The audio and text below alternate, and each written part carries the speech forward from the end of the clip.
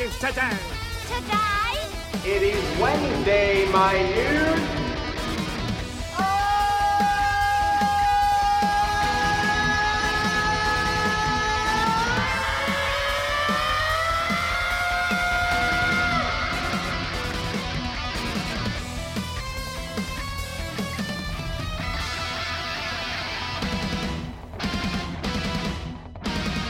This is gonna be great! Good day, everyone who is tuning in to this. I had said, I think last week, how busy this month was going to be. In the past few weeks, it's been cray. It's been even more busy than I could even comprehend. So let's just run down some stuff. This past Saturday, which was really exciting, I was in a parade, my first parade. Point North Church had a float. I had a band on there, and me, Chuck, Errol, so guitar, drums, bass, power trio with my vocals playing guitar, you know. It was a whole lot of fun. It was really cool going down Main Street, and just the whole town was there. It was awesome, and there were so many cool floats that I got to see go by, whatever. I didn't get to see all of them. I was number 44, the float, and I think there was like 90-some. They did it up big here. It was really good. But here's the crazy part. The most beautiful day you can imagine for a parade here in South Carolina. About 72 degrees, sunny, amazing, all day long. Not a cloud in the sky. And at 6 o'clock, when the parade starts, rain. It just starts raining. Now, I say it starts pouring. People are like, well, you're being dramatic. Well, listen, I happen to be on a float with a bunch of electrical equipment, lights, guitars, amps, speakers. It was pouring, all right? So that lasted about 10 minutes, and then it let up. Okay, cool. Now everything's wet, but we're still doing it. Had a little sound issues because of the rain, but we're working through it. It's good, right? Then, you know what? I realized how hard it was. As we're on the float, our driver, by the way, who was pulling the float, was fantastic. His name's Greg.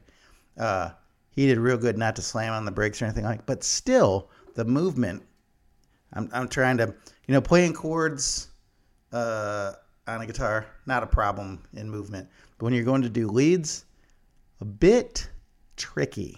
So I'm moving back and forth, side to side, wobble. It's dark. We have lights on the float, but it's not illuminating the fretboard that I need. So I'm guessing sometimes. And then the movement, now we got the rain and slippery hands. There was some bad notes. I'm going to say that. There were some awesome notes, but there's also some bad ones sprinkled in a little bit. But it was a whole lot of fun, like I said. And a lot of people loved it. We had some new people attend church because they saw us in the parade. It was cool. Now, another really cool thing is the driver, Greg, who's awesome. He said that he had so much fun. He goes, if there was a job where he could just drive around a band playing, that was what would be what he did. He had a good time. So I was like, that's awesome. So it was really good stuff. But that was a full day, Saturday and night, getting all that ready. Then, yesterday, my daughter Gianna had her wisdom teeth out, so I'd take her early in the morning because she decided to make the appointment to get them done an hour away from where we live, when she could have went 15 minutes, but that's a whole other thing.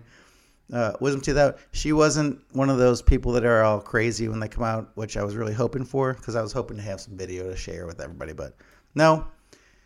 She was just tired, mostly. Today, she is just complaining that her jaw and teeth hurt. And here's the thing. When they brought her out to me, they said, just give her ibuprofen. She's going to be fine, that type of thing. And then I come to find out today she's in pain. She's like, oh. And then I guess I had prescriptions to fill that I didn't know about. But they didn't say that to me. So, sorry. But maybe toughen up. I don't know. I don't remember getting any. My knee surgery, I took pain medication for one day, and I'm like, I'm done. We're just going to handle this. Anyways, that's me. But then, so that was during the day. Last night, we had a candlelight vigil here at the church, and this was kind of a raising awareness for drunk and drugged driving.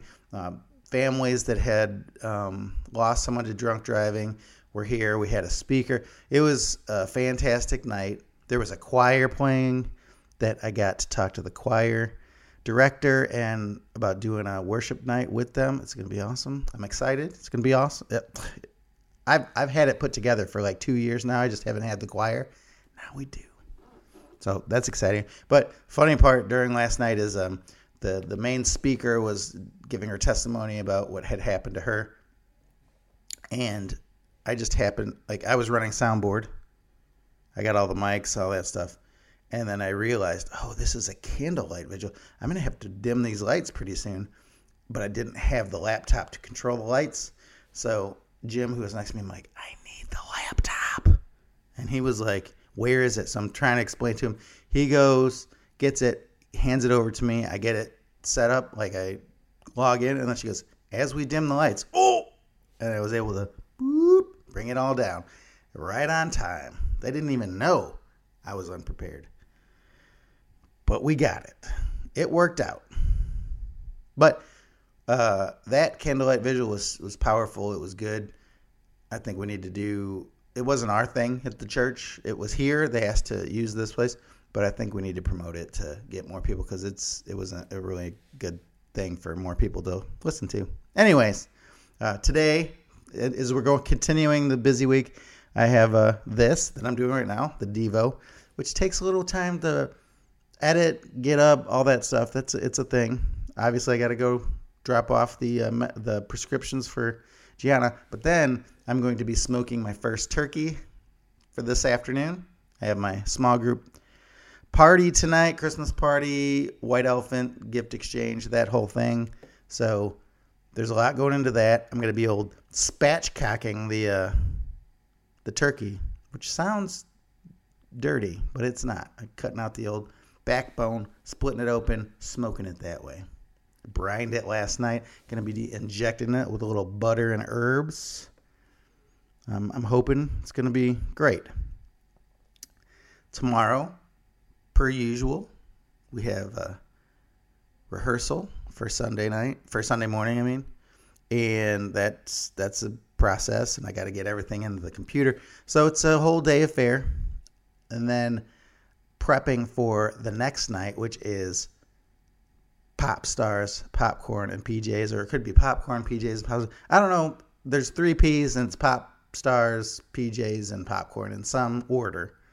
And what we're doing is we're using the stage and doing Christmas karaoke. And then we got a movie playing for the kids in the back. It's for the volunteers. It's going to be a great time. I am going to be singing Mariah Carey's famous All I Want for Christmas. Because everybody was worried, oh, you just want to do karaoke because you can sing. And I went, look, I'm going to be doing a song I can't sing. So what do we think about that? It's going to be good. We're going to hopefully get that videos to share. So that's going to happen Friday night. Saturday night, we have Grills and Guns for the guys. Guys, Grills, and Guns. We have a lot of things where we put different letters and rhyme them or something. So we're all going to be grilling out meat, shooting guns, having a good time that Saturday. Sunday, of course, is Sunday service. And then later that night, I have the Christmas party for the youth. Woo! Packed full of stuff. But enough about my busy week. Enough. Most of you probably don't even care about my busy week, which is hurtful. But it's the truth. I can accept it. So let's get to the Devo time. Now, I said a couple weeks ago we would be going over Christmas songs, explaining the meanings, different things like that. So last week was Joy to the World. We found out that song actually isn't about the birth of Jesus. It's about the second coming of Christ. And it's not really a Christmas song at all, but we use it at Christmas. So that was exciting. I gave you some information about that, who wrote it, like how you can use it in a conversation to plant seed and water it. Other people sharing the gospel. It's good stuff. This week, I want to talk about O Tannenbaum, or the English translation, O Christmas Tree. You may be wondering, you're like, I wondered, like, what is the difference between O Tannenbaum and O Christmas Tree? Because they sound exactly the same, like the music. But usually when I hear O Tannenbaum, it's an instrumental. It's like a jazz instrumental. But then it was only recently where I was like, oh, that's the German translation, Tannenbaum. Tannenbaum is actually German for fir tree. So we just really hear the English version. And I was like, I don't even know if I've actually even heard the real German version. But so I pulled it up on the old YouTube and heard a choir sing it in German. And I was like, yep, sounds like a Christmas tree with just different words. Anyway, it was written in 1824 by Leipzig, an organist, teacher, and composer. No, by a Leipzig organist. I don't know what a Leipzig organ is. Teacher and composer Ernest Anschutz. And as I said earlier, a Tannenbaum is a fir tree, kind of tree. And the lyrics don't actually refer to Christmas or describe a decorated Christmas tree, although I would beg to differ. When I go through the lyrics, I'm like, I mean, it kind of is. So we have this song, which I think is about a Christmas tree, because we'll go over why. But what's the history of the Christmas tree specifically for Christmas? Right? Is it just a pagan ritual, and Christians should steer clear of it? Well, there are different explanations and views of the Christmas tree. And I'm going to talk about a few of the origin stories of this Christmas tree, this decorated thing that we have come to know and accept into our Christmas culture. All right, so first there's the original Egyptian origin. What kind of I have an Egyptian organ over here? No. It's, like I said, origin story. So many authorities believe that the true origins come from ancient Egypt, like a lot of things do.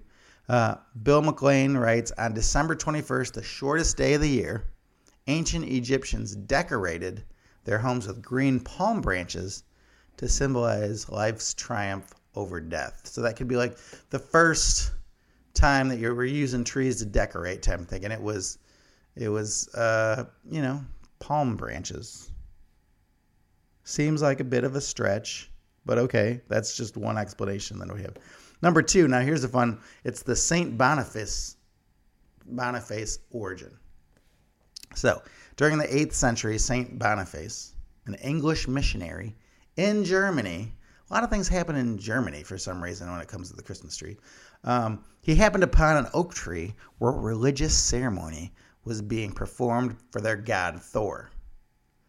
Now, here's where I have issues with this theory, because I thought Thor was a Greek god thing. And we all know the comic book Thor, but it's like the god of thunder. And I don't know. It just seems like Thor wouldn't be an oak, like an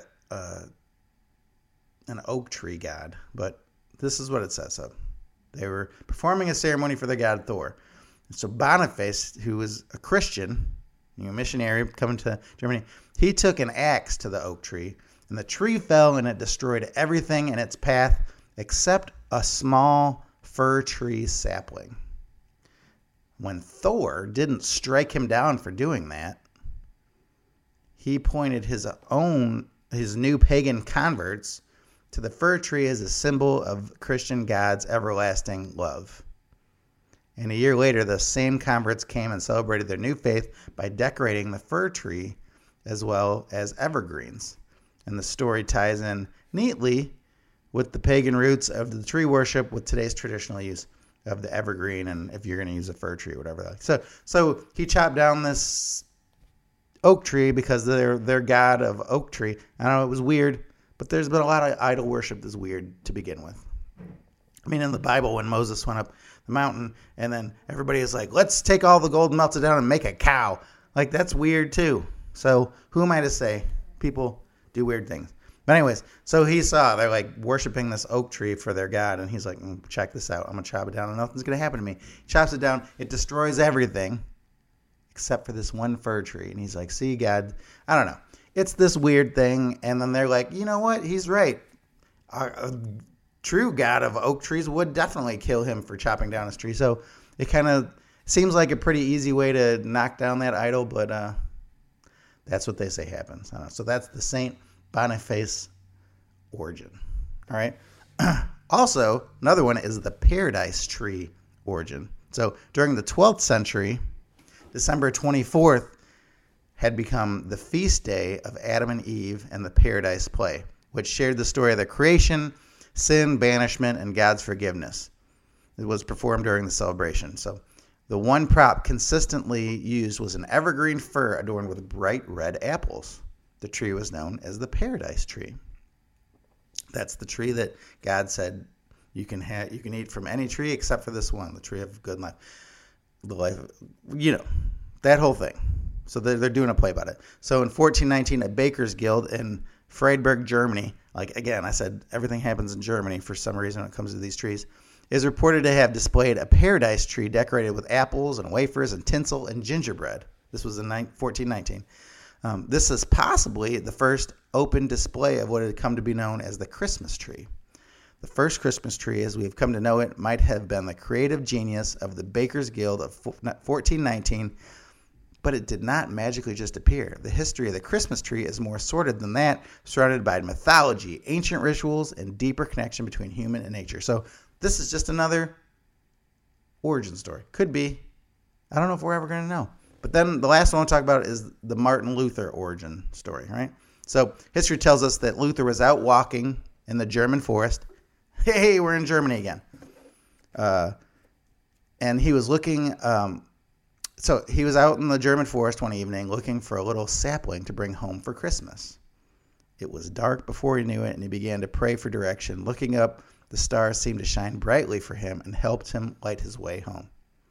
Thankful to be safe and grateful to God for the star that not only helped him find his way in the dark, but also led the wise men to Bethlehem, he decided to decorate his tree with lights. His family gathered around to see his little tree. It was not hanging from the ceiling, but was planted in a pot on the table with candles attached to the branches. Now, we don't know if this is the complete truth, but we know that there are two ancient examples of people determining that the tree pointed to the Creator. So that is another interesting thing. The tree kind of is shaped like an arrow pointing to God, and this is kind of what Martin Luther was using the saplings for. I don't know. I've done a lot of research on this in the last week, and nobody can say this is exactly fact. So these are just a bunch of different origin stories. Now, if we look at the lyrics for "O Christmas Tree," now I was going to go over it in the English translation because we speak English. But here's what happens when I got the lyrics for "O Tannenbaum" in German. And it says, O Tannenbaum, O Tannenbaum. We trust in den Blätter, den Gruß nicht Sommersitz. It's like, I can't sing it without being like aggressive. But the O Christmas Tree, English version, you could be like, O Christmas tree, how lovely are your branches. Sing that again, and then, not only green in summer's heat, but also winter's snow and sleet. O Christmas tree, how lovely are your branches. Now, I have never just looked at a Christmas tree or an evergreen, a fir tree, whatever it is, and be like, that is gorgeous. Now, if you're looking out over a forest, you're up high, like somewhere with a good view, you could be like, that is beautiful. But just straight up looking at a tree, I've never been like, at an evergreen or whatever, but like, that is a gorgeous tree. Maybe some have, but that's fine, but just not me. Second verse it says, O Christmas tree, of all the trees most lovely. So then I started thinking, is the evergreen or fir tree or whatever it is the most beautiful tree? Now, I feel like I'm going to take a palm tree over it any day.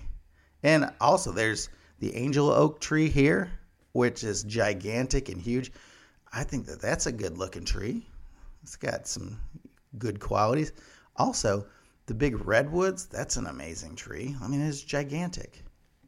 I don't know. I don't know if the fir or the evergreen's the most lovely. And then it says, of all the trees most lovely, each year you bring us delight. We brightly shining Christmas light. See, so the English version does say Christmas. So when I first said, when I was doing some research, it said, oh, Christmas tree actually doesn't talk about a Christmas tree. It kind of does, because it says it right there in the English version. Then the last verse, it said, oh, Christmas tree, we learn from all your beauty. What are we learning? What are we learning from the tree? I don't think I've learned anything from that. Your bright green leaves with festive cheer give hope and strength throughout the year. Maybe there's somebody who is really down and they look at the tree and they're like, you know what, you're giving me strength and you're giving me hope, Christmas tree. I mean, the season could give you hope because that's what the season is about. Hope that the Savior would be born, which he was. So, okay, maybe I can go out on a limb on you. See, a limb like the tree.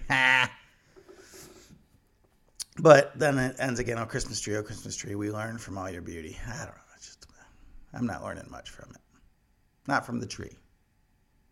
But regardless, as we wrap up, if we like the Christmas tree, we don't like Christmas trees, we don't believe it's a Christian thing, we do believe it's a Christian thing. As we can see, there was some Christian origin stories of why things happened, right? So we could say that it is, right? But we do know who is worthy of our worship and praise because he came so long ago and gave himself a ransom for our sin, and we look to Jesus as the only one who is worthy for our worship and praise. We don't worship the Christmas tree. We shouldn't. We definitely shouldn't. We worship the one who created the tree and the one that gave his life on a tree that we might live with him forever. So that's kind of what I have today. Hoping this wasn't too convoluted and weird. It was a lot to research and try to put in here, and because if I really wanted to explain each origin story, it was going to take about a half hour per. So I'm trying to condense, give you the main points, the bullets, so that you can get some of that knowledge. So let's just say last week I talked about joy to the world. You went, you told a friend, and then this week you'd be like, you're never going to guess this. Oh, Christmas tree. What do you know about that? And he's like, and then they might be like, ugh, let me guess, Jesus. And you'd be like, no, but it could be something to do with Christianity. But we're still talking, and then you're relating. Remember, so this is still a good thing. This is the part 2 of your conversation. This is watering. You use that last thing that I said. We don't worship the Christmas tree. We worship the one who created the Christmas tree. The one who died on a tree for us to forgive our sins. You say that to them, they'd be like, what do you mean on a tree? What do you mean? Because now we go into that story. So, watering the seed that was planted last week. Hope you like it. I'm a little unsure if I was clear. Hopefully I was. And, yeah, you have a great week, and I'll see you next time.